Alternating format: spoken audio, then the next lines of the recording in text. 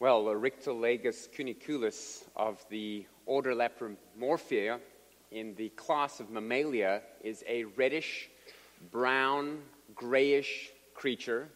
It's grayish-brown with little reddish streaks sometimes in its fur. It has gray and beige rings around its eyes. It has a bushy tail and long, pointed, black-tipped ears. It is commonly known as the European rabbit. And the European rabbit is indigenous to only one area on planet Earth. Guess where that is? Europe. But its highest concentration these days is in Australia. That's not in Europe.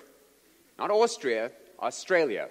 By far the highest concentration of European rabbits is in Australia. And this is all because of Austin Thomas, who himself was an import from Europe to Australia. In 1859, he settled a ranch there in Australia, and he wanted some rabbits to shoot for sport. And so he imported 24 rabbits and let them run in his property, and he would go and hunt them down for fun.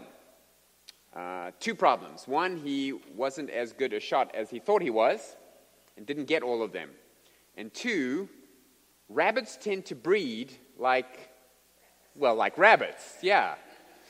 And so they started to multiply, and because they're not indigenous to Australia, they started to take over the plant species and chase out other mammal species, and within 10 years, these 24 European rabbits had multiplied so much that they were killing 2 million of them every year without putting a dent in the population. I mean, rabbits, when they breed, they have a gestation period of 1 month. They tend to produce litters with as many as 3 to 8 young, 6 times a year. And so after a decade, they're killing 2 million of these, and no one can even notice the dent they're putting in their population. And it caused such trouble that it drove out to extinction 8 other mammal species and countless plant species as a direct result of these 24 little decimating rabbits. In the same way, God's people are called to drive out all of their sin, but sometimes people want to keep 1 or 2 little pet sins hidden. They want to keep them to themselves. They think it's not going to cause problems, but the problem with sins is sins breed. They spread like rabbits, and this is what we're going to see in our study this evening. So turn in your Bibles to the days that the Judges ruled Israel. Judges chapter 1. The Judges, if you weren't here for our introductory sermon, just remember, don't picture somebody in a black robe with a gavel. The Judges were freedom fighters. They were more like military leaders. They were not political. They were not spiritual leaders. These are not, paragons of virtue, models for us to pattern ourselves after by any stretch of the imagination. These were the right men at the right time for the right job, even though they did it in the wrong way most often. This is a book about what happens when there is no king in Israel. When no one is in charge, then everything goes, and then everything goes to pot, basically. And this is what we're going to learn. Everything goes wrong when there's no king in Israel, and everyone does what is right in his own eyes. That is the mantra of the book that appears a few times through the book. It's the last verse of the book that kind of sums it up. This is what happens when there's no king in Israel. This is what happens when everyone does what is right in his own eyes. So that's why this is the perfect book for we who live in a postmodern society. And all you need to know about postmodernism, it kind of emerged out of Einstein's general theory of relativity and the idea of relativism and how mathematically people realize that the answer isn't always absolute, but it depends where you are. Somebody asked me, how are those related? I mentioned them last sermon. Just mathematically, Einstein proved that if a person is running at a certain speed, you can do calculations on their speed and the distance that they travel. But if he was doing that on a train that was also traveling, that would change things. And the answers would be different. How fast is that person going? Well, it depends. Relative to the train, he's going a certain speed, but relative to the person on the platform, that person is going at a different speed, right? And so that's what relativity kind of proved and introduced mathematically to the world. And what that led to poetry and art and literature is the concept that there are no absolute truths. It's all relative to where you stand and view what's happening. So yes, it might be wrong to kill, but it would be right to kill in certain situations. And it might be wrong to commit adultery, but, if you were in a concentration camp and you had to save people's lives, then in that case, it might be okay to commit adultery or whatever it is. And so people started realizing, well, if morals are relative and there's no absolute truth, basically that boils down to each person does what's right in their own eyes. Welcome to the 21st century, right? I mean, that's where we're living today. It comes out in concepts that we saw, like desperate times call for desperate measures. The end justifies the means. What two people do in the privacy of their own bedroom is their business. And God has no say over that because it's relative to what they want to do. If a person is born with a certain gender, but they change their mind and feel like, according to them, relative to them, that's the wrong gender, well then we can't say anything about that because God's word has no place in that person's life. So that's how relativity and relativism seeped into our society. But it's not modern. It's not even postmodern. It's pre-postmodern. It's found clearly in the book of Judges. This is what will happen when people don't know what God says is true, what God says is right. And everyone's just trying their best to do what they think is right. And what we'll see as a theme that comes through the book of Judges is that these people really do think what they're doing is right. They're not trying to do evil all the time. They sometimes think. That's why you have Jephthah, we'll meet him, sacrificing his daughter because he thinks that's the right thing to do because of the situation they were in. That's why you see a man get his own Levite. That's why you see a man send his daughters out to be raped to protect his guests because he thinks that's what God would want him to do, to protect his guests. So people really have no clue what God wants because they're not in his word. And so this book becomes an apologetic for why God needed to raise up a leader. He would raise up David, who would bring God's word again. So that's where we find ourselves in the days that the judges ruled Israel. What we learn from this book, and the reason it's so relative to us in the desperate times that we live in, is it reminds us how to avoid chaotic degradation of society. It helps us understand the dangers of gender abuse, as we shall see, and moral decay. And the way we do that is we need someone to tell us what God says about these things, and then we need to obey that. So, let me read for you just the opening bit here of Judges chapter 1.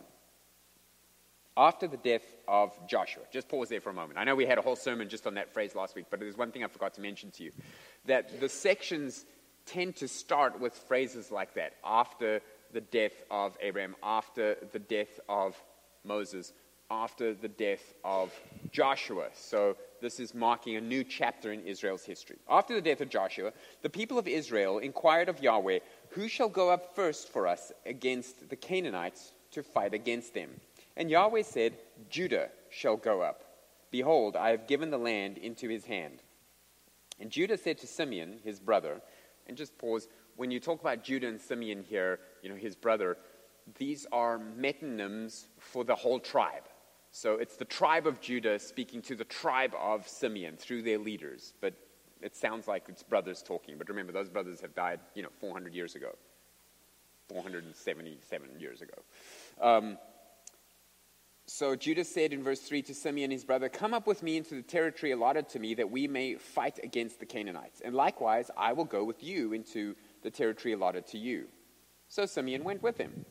Then Judah went up, and Yahweh gave the Canaanites and the Perizzites into their hand. And they defeated 10,000 of them at Bezek. They found Adoni-Bezek at Bezek and fought against him and defeated the Canaanites and the Perizzites. Adoni-Bezek fled, but they pursued him and caught him and cut off his thumbs and his big toes. And Adoni-Bezek said, 70 kings with their thumbs and their big toes cut off used to pick up scraps under my table. As I have done, so God has repaid me.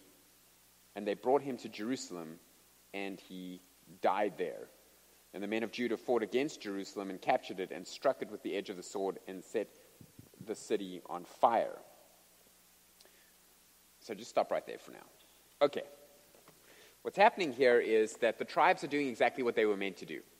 They had allotted portions of the land, and Judah says, I need help driving out the Canaanites and killing them. And remember, your option was always leave our land and never come back, convert to worship Yahweh and join our people, or die.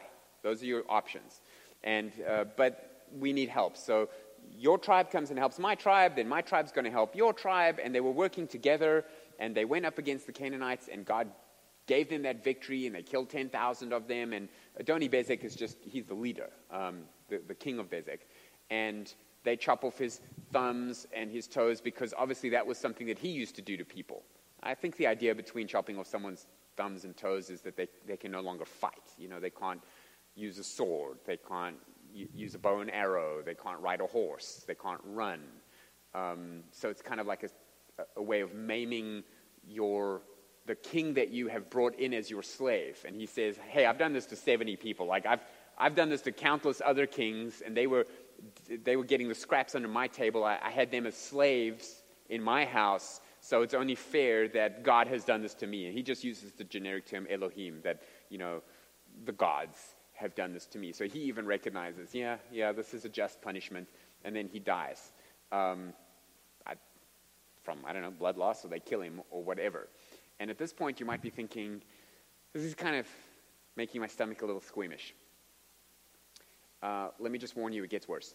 So if you're feeling squeamish about thumbs and toes being cut off, then the book of Judges is not for you, okay? We're just dipping our toe into what's coming, right? It's going to get way more violent than this. But that's the point, okay, is that they're doing what they were meant to do. And this success of what happened here at Bezek is meant to be how the rest of the book reads. Now, this tribe helps that tribe, and they cast out the bad guys. Then this tribe helps that tribe, and they go and they kill off all the bad guys. And eventually, there's no more bad guys. And if you want to know something, you go to the high priest, and you ask Yahweh. And using the short straw and the long straw in his breastplate, he will tell you what Yahweh wants. And we do this, using the mechanisms that God had put in place through Moses. Use the Levites. Use the priests. Use the high priest. Go to the tabernacle. Stay right with Yahweh, and everything will be fine. And we see this happen for the last time in a little narrative from a particularly old and faithful man, the last living remnant of the Egyptian generation. And his name is who? He's the last living remnant of those that came out of Egypt. Caleb. Yeah, Caleb. So look at verse 12. And Caleb said, he who attacks Kiriath Sefer and captures it, I will give him Aksah, my daughter, for a wife. And Othniel, the son of Kenaz, Caleb's younger brother, captured it, and he gave him Aksah, his daughter, for a wife. And she came to him, to Caleb, and urged, to her husband, and urged him to ask her father for a field. She dismounted from a donkey, and Caleb said to her, what do you want? And she said to him, give me a blessing. Since you've set me in the land of the Negev, which is the desert in the south, give me also springs of water. And Caleb gave her the upper springs and the lower springs.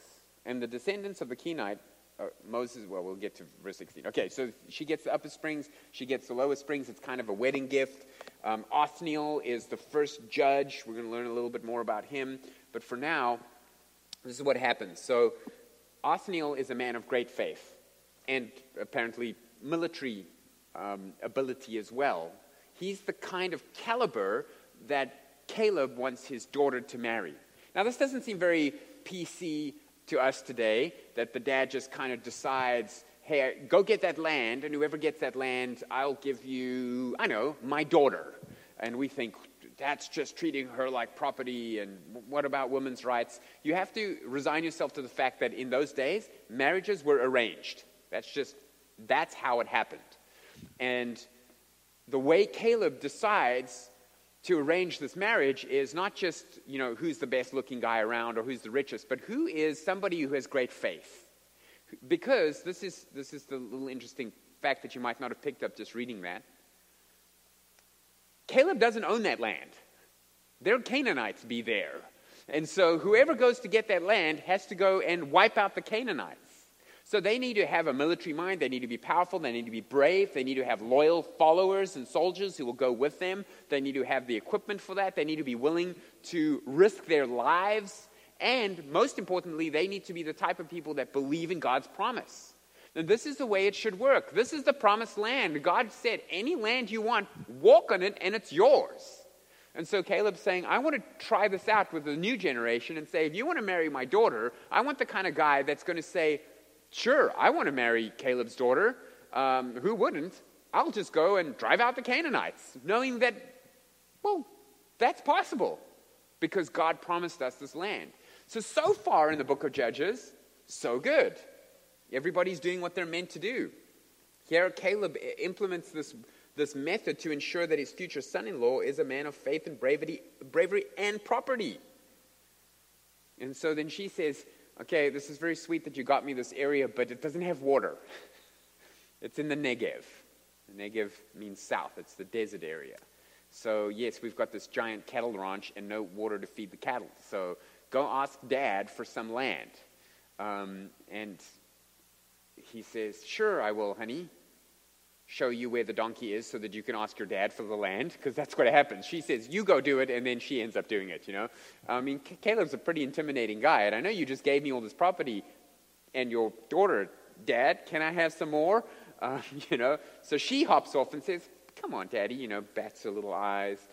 Give us some more land as well. This time give us something with some water in it. And he's like, no problem, honey, you can have the upper springs, you can have he's just looking at the map and just deciding what he wants to give her and gives it to her, even though that's not his land, because it's promised to whoever goes to get it. So this is just a wonderful snapshot of what life should have been like in the promised land.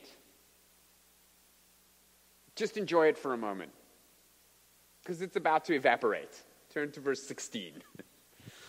And the descendants of the Kenite, Moses' father-in-law, went up with the people of Judah from the city of palms into the wilderness of Judah, which lies in the Negev, near Arad, and they went and settled with the people. And here we have the introduction of the first little rabbit of compromise.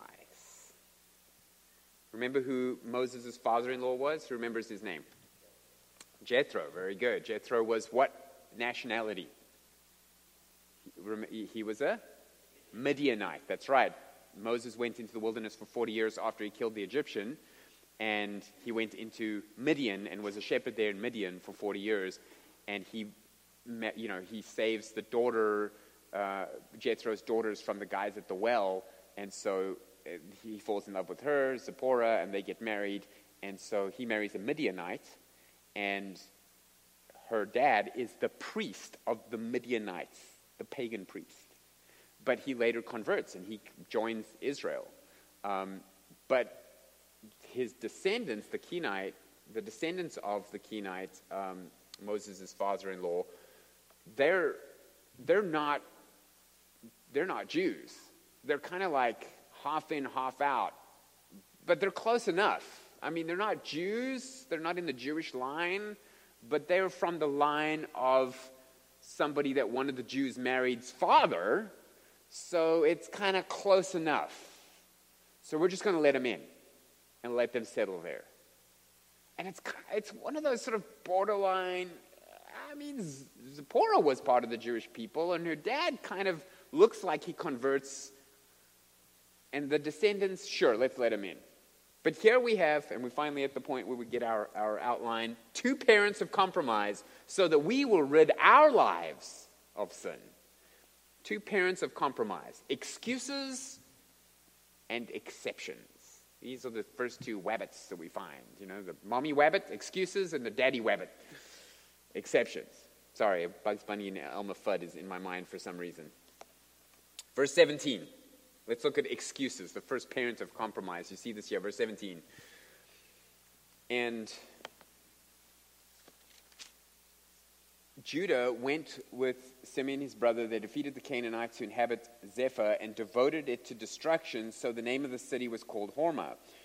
Judah also captured Gaza with its territory, and Ashkelon with its territory, and Ekron with its territory. We'll learn later those are Philistine cities.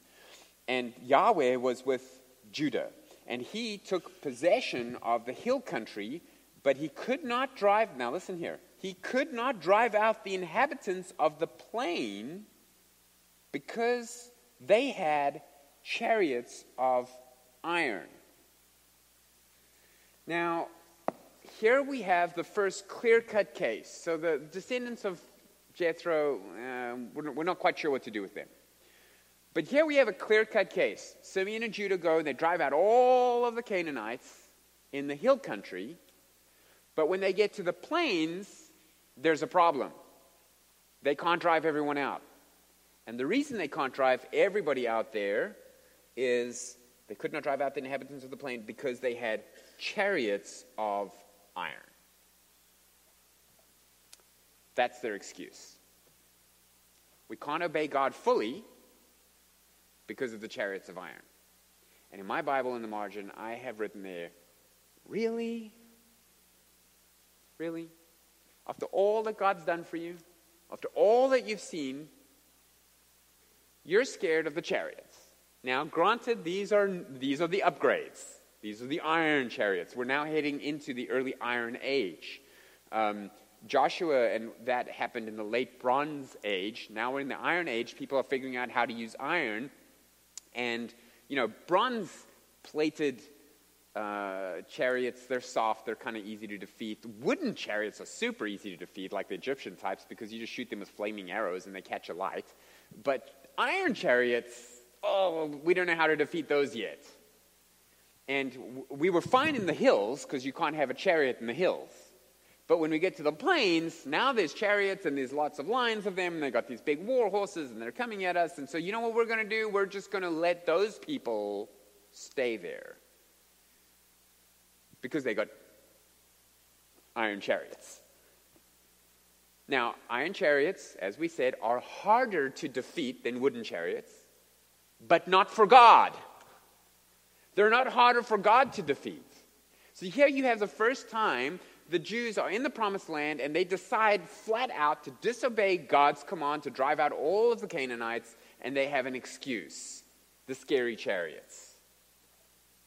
Well, Psalm 20 verse 7 says that some trust in chariots and some in horses, but we trust in the name of Yahweh our God. They collapse and fall, but we rise and stand upright. This was always the mantra of the people, that yes, you can put your faith in technology, you can put your faith in weapons, you can put your faith in wealth, you can put your faith in fortifications, but we will put our faith in Yahweh, and we're the ones that are going to rise up when you fall.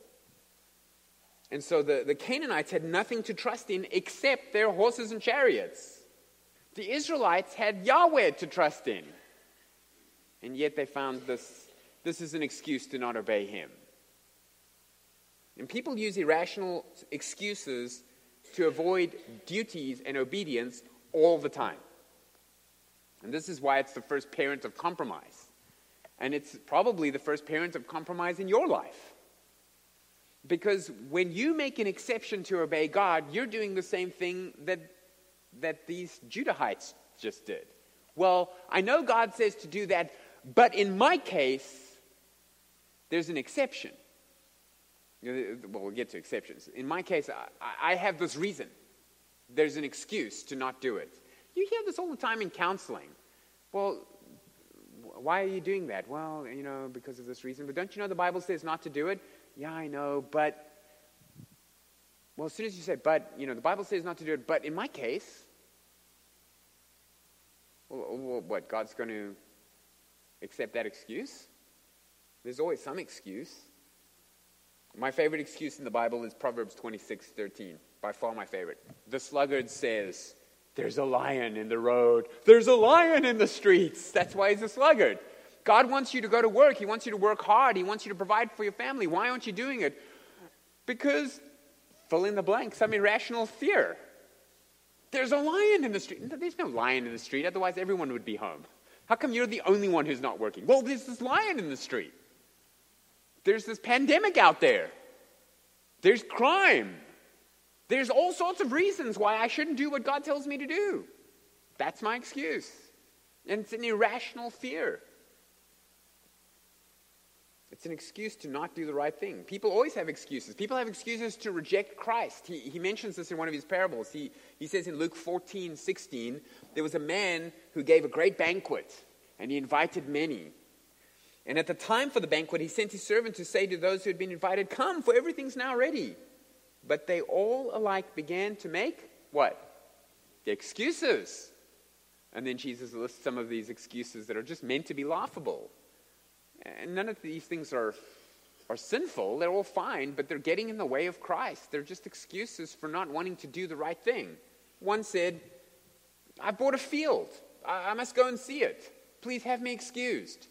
Yeah, like the field's not going to be there the day after the banquet? Nope, that's his excuse. Another said, "Well, I bought 5 yoke of oxen. I must go to examine them.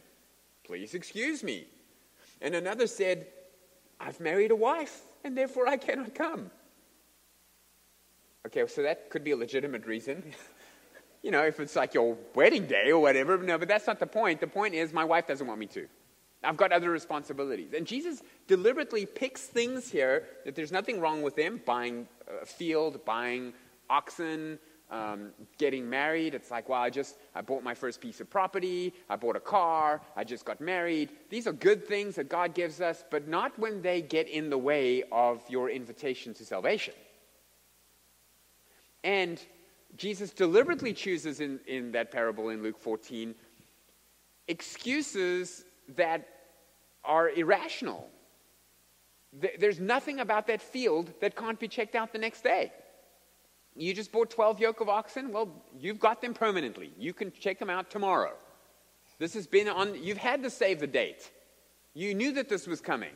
Now that you're invited, suddenly you've got an excuse. And what Jesus is showing there is that people end up doing what they really want to do. And then they just come up with some excuse. Oh, I can't believe the Bible because, the Jonah story's in there or whatever. I can't believe that a person could be swallowed by a fish for 3 days and survive. Like, really? Is that really, really the one? If I could prove to you that was possible, then you would convert? Of course not. That's just like the excuse that you picked. You don't think that a God that could create the universe in 6 days just by talking, who could raise people from the dead, you don't think that person, that God who can do that, can just keep somebody alive in a fish for a while? Like, your excuses make no sense. Other people use excuses like, well, you can't prove God to me. Atheists always say, if you could prove God, I would believe in God, the existence of God. But Paul tells us that's not an excuse. Remember Romans 1, verse 20? For his invisible attributes, namely his eternal power and his divine nature, have been clearly perceived ever since the creation of the world in the things that have been made, so they are without excuse. God has hardwired every human being with the ability to recognize that they have a creator. He builds design into our bodies so that we know we have a designer. Anyone who looks down into a microscope or up into a telescope knows that there is a very wise and powerful God who designed these things to work so perfectly together. The night sky is breathtaking. The animal kingdom is mystifying. The human body and its biology is stupefying. There's really no excuse that you have to think, well, you can't prove to me that God exists. And in our world today, people still use excuses to justify their sin. This is what it sounds like. These are common excuses that come up. I know that the Bible says I need to worship Jesus, I need to go to church, I need to join a church, but I've had a bad experience with church. You hear this all the time. How come you start evangelizing someone, they say, I'm a Christian, don't worry, you don't have to evangelize me. Oh, what church do you go to? I don't go to church. Oh, don't you know the Bible says that all Christians have to go to church? Yes, but I had a bad experience, so I don't have to anymore. That's what they're saying. Yes, I know the Bible says that, but I have an excuse for not going. I have my little note that God gave me to just show hall monitors like you that I don't have to go. You have to go, and all the other Christians in all the other ages have to go, but not we who have been burnt by churches. We have our excuse. Or people say, the reason I sin is because of my upbringing. The reason I get drunk is my father was an alcoholic and my grandfather was an alcoholic, and we're all Irish, so there's that.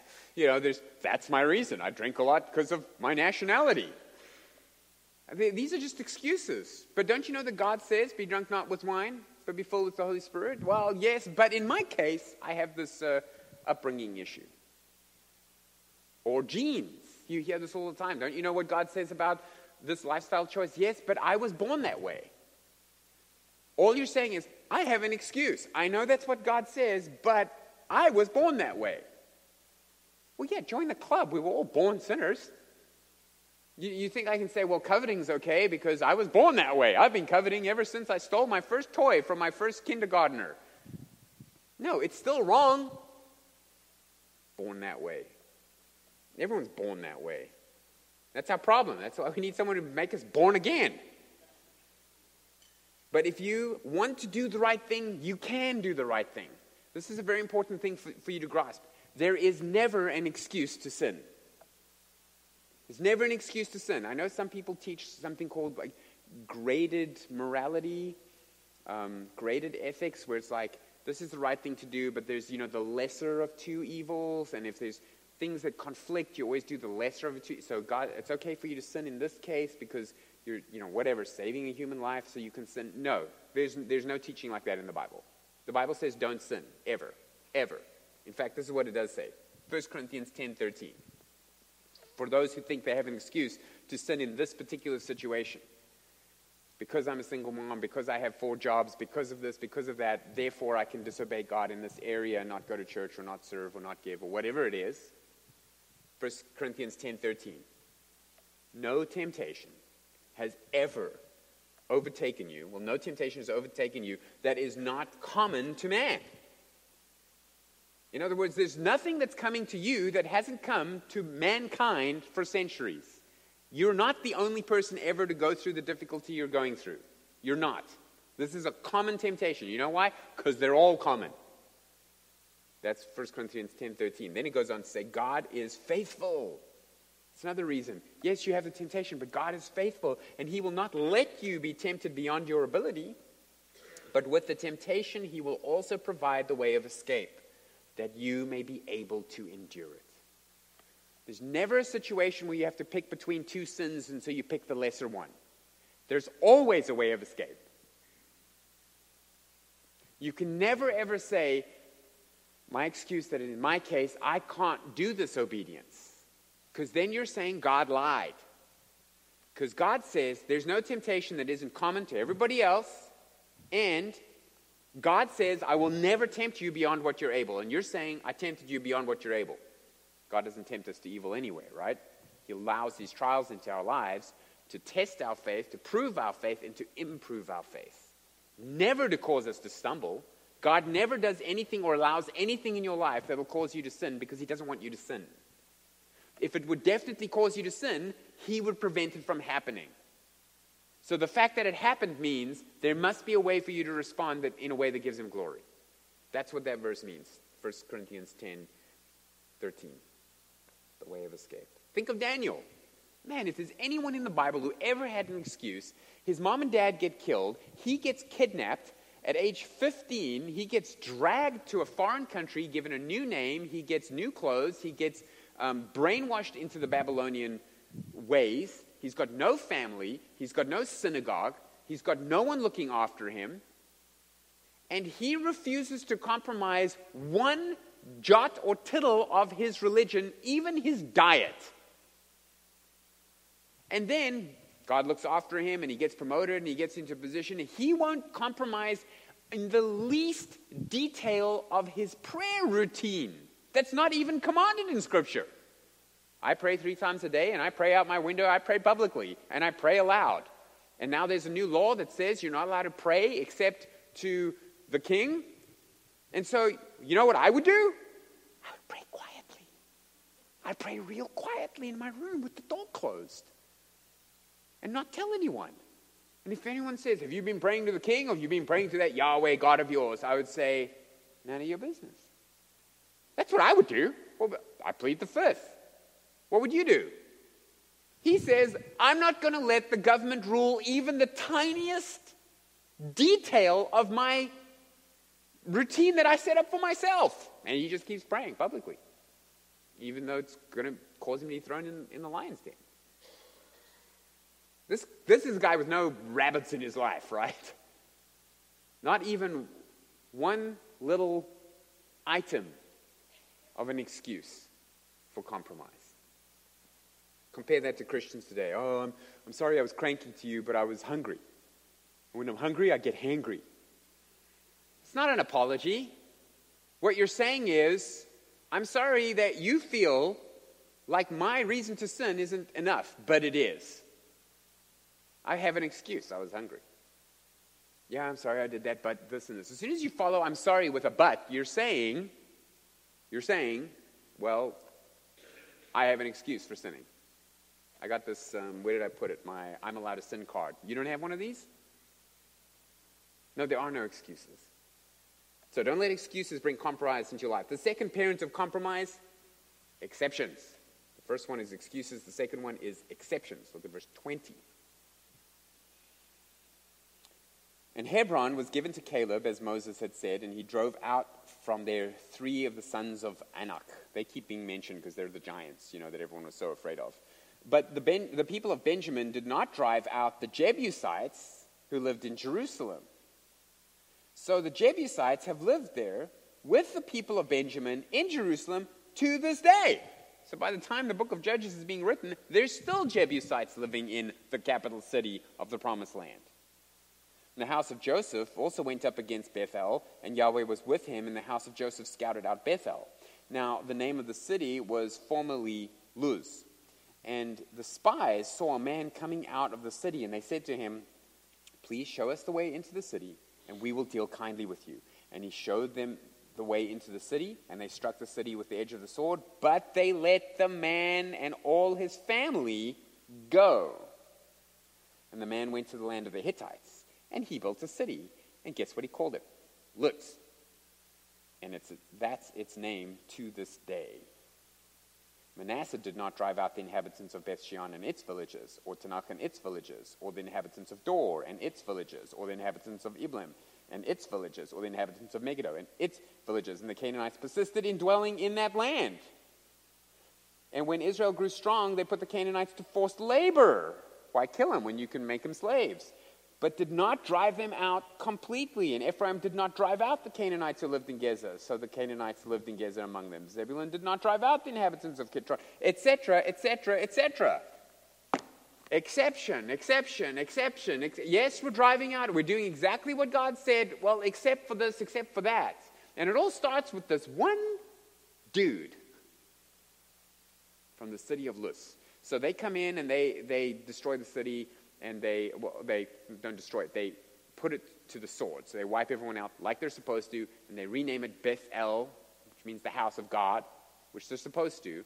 And so they take down all the street signs and everything that says that it's Luz. But how did they get in? They're trying to figure out how to get in, and there's a big gate or whatever, and they can't get in. And they see a guy coming along the way, and they pull him aside and say, listen, we're about to go and wipe out that whole town. So you can either be wiped out with them, or you can help us get in, because we don't know how to get in. So the guy said, but we're going to get in eventually, so you might as well be the one to help us, and then we'll save you and your family. And they make a deal with him, and he's like, yeah, well, now I'm between a rock and a hard place. So he sells out his town for his own skin and that of his family. And he says, there's the secret entrance that we have that's like emergency exit or whatever, blah, blah, blah. This is how you do it. So they let him and his family go. And they go and they wipe out the town, and they just made one little exception.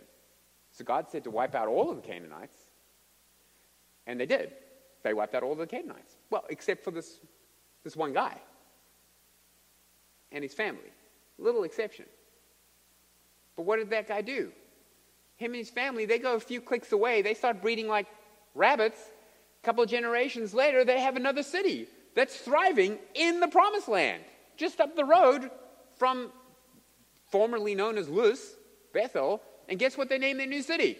They're going to call it Luz. So everything that God told them to do didn't happen. It's just moved a little. Just moved down the road because they made one exception.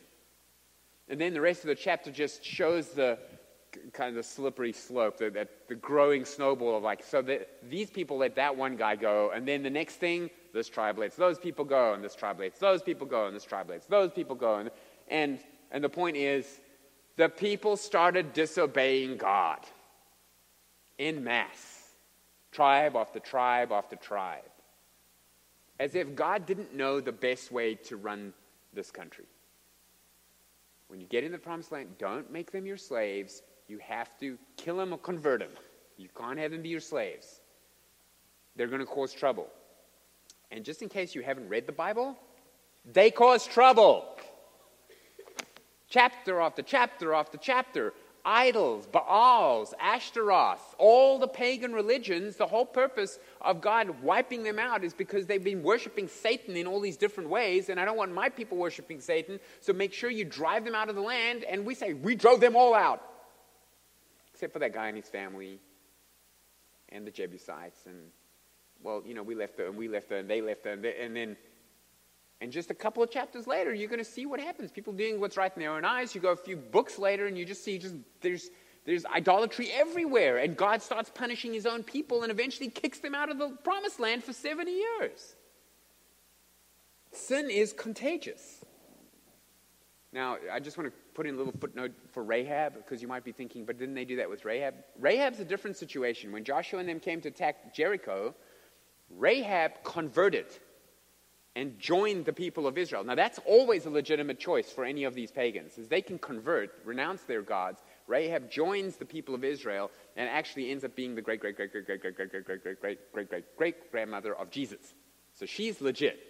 That's not what happened. Yeah, this guy doesn't convert. This guy plants a church, a city down the road from Luz and calls it Luz. Sin is contagious. That's why 1 Corinthians 5, as the ladies have been learning in the ladies' Bible study, Paul says in verse 6, your boasting is not good. They were boasting that they'd forgiven this guy who was committing sexual immorality. Do you not know that a little leaven leavens what? The whole lump. You don't have to put yeast in every little part of the lump. You just put it in there and it spreads. Just like sin. You don't need a church full of sexually immoral people. You just need one that everybody knows is sexually immoral and everybody's okay with it. There's nothing done. No one confronts them. There's no church discipline. Then the next person says, well, looks like it's going pretty well. He has his cake and he eats it. He gets Christianity. He gets to take communion. He gets to be in the church. And he gets to have this little thing on the side. I'm going to do that too. And next thing, you have a whole church. Why wouldn't you? Sin is contagious. Partial obedience is disobedience. Partial obedience is disobedience. It's like you take your dog in to be de-fleed. Have you ever done that? They comb all the fleas out. They spray the dog. They wash the dog. They comb all the fleas out. And they make sure they got every last flea. Now imagine they said, we're just going to put one flea back. The pregnant flea. What's going to happen? 6 weeks later, you're going to have a dog filled with fleas again. You got to get every last one. That's what sin is like, and that's what sin is like in your own life too. You can't let it go. This is a lesson that we're going to see when we eventually get to 1 Samuel. Remember that? God says, wipe out all the Amalekites, and Saul, and kill all their animals, and Saul wipes out all the Amalekites, except one, King Agag, and kills all the animals except the best, because why not sacrifice them to the Lord? And then Samuel shows up and says, why have you disobeyed God? I haven't disobeyed God. I did everything that he told me to. And then you hear, bah, Oh, those little lambs? Yeah, we kept them to sacrifice to Yahweh. And Samuel says, did God want sacrifice or did he want obedience? Because of that, the kingdom is taken from Saul. That's 1 Samuel 15. Oh, and then Samuel shows Saul what he's supposed to do with the king Agag. And he chops off a lot more than his thumb. Hacks him to pieces. Wouldn't allow even one exception. This is why the Puritan John Owen said, you must be mortifying your sin or it will mortify you. Mortify is an old word meaning to kill. You must be killing your sin or it will be killing you. You can't nestle a little sin as a little pet rabbit. So kill those rabbits. I just want you to think next time, whatever the sin is in your life that you're making a little exception for, you're making an excuse for why it's okay, I want you to imagine what it would be like if Jesus said, I came to die for every single sin except that one. I have an excuse for not dying for that sin. Just that one that you're doing. Imagine he made an exception. You would go to hell. But he made no exception. He lived a perfect life and he never made exceptions. He never broke the law. He never sinned. So that he could offer all of that righteousness to us. And he paid for every single sin on the cross. No exceptions. No excuses. So that you could live for him in the same way. So kill those rabbits. Mortify those secret sins. Quit your excuses. Hack them into pieces. Have no exceptions. And you will experience the blessing of growth and godliness to the glory of God. Amen. Let's pray. Heavenly Father, we thank you for this sobering reminder that compromise starts with little exceptions and excuses that we make. I pray, Father, that you would help us to spot them in our own lives, even this very week, that you would help us to see if there's any sin that we are hiding, or that we have rid our lives of sin, but have an exception for one or two that we're just keeping secret, or we have excuses for while we think that it's okay for us to do. I pray that you'll expose those in our lives so that we can be faithful to you and rid our lives of all compromise, so that we can obey and have the blessing that comes from that obedience. And we thank you for dying for us, Lord Jesus. It's in your name we pray. Amen.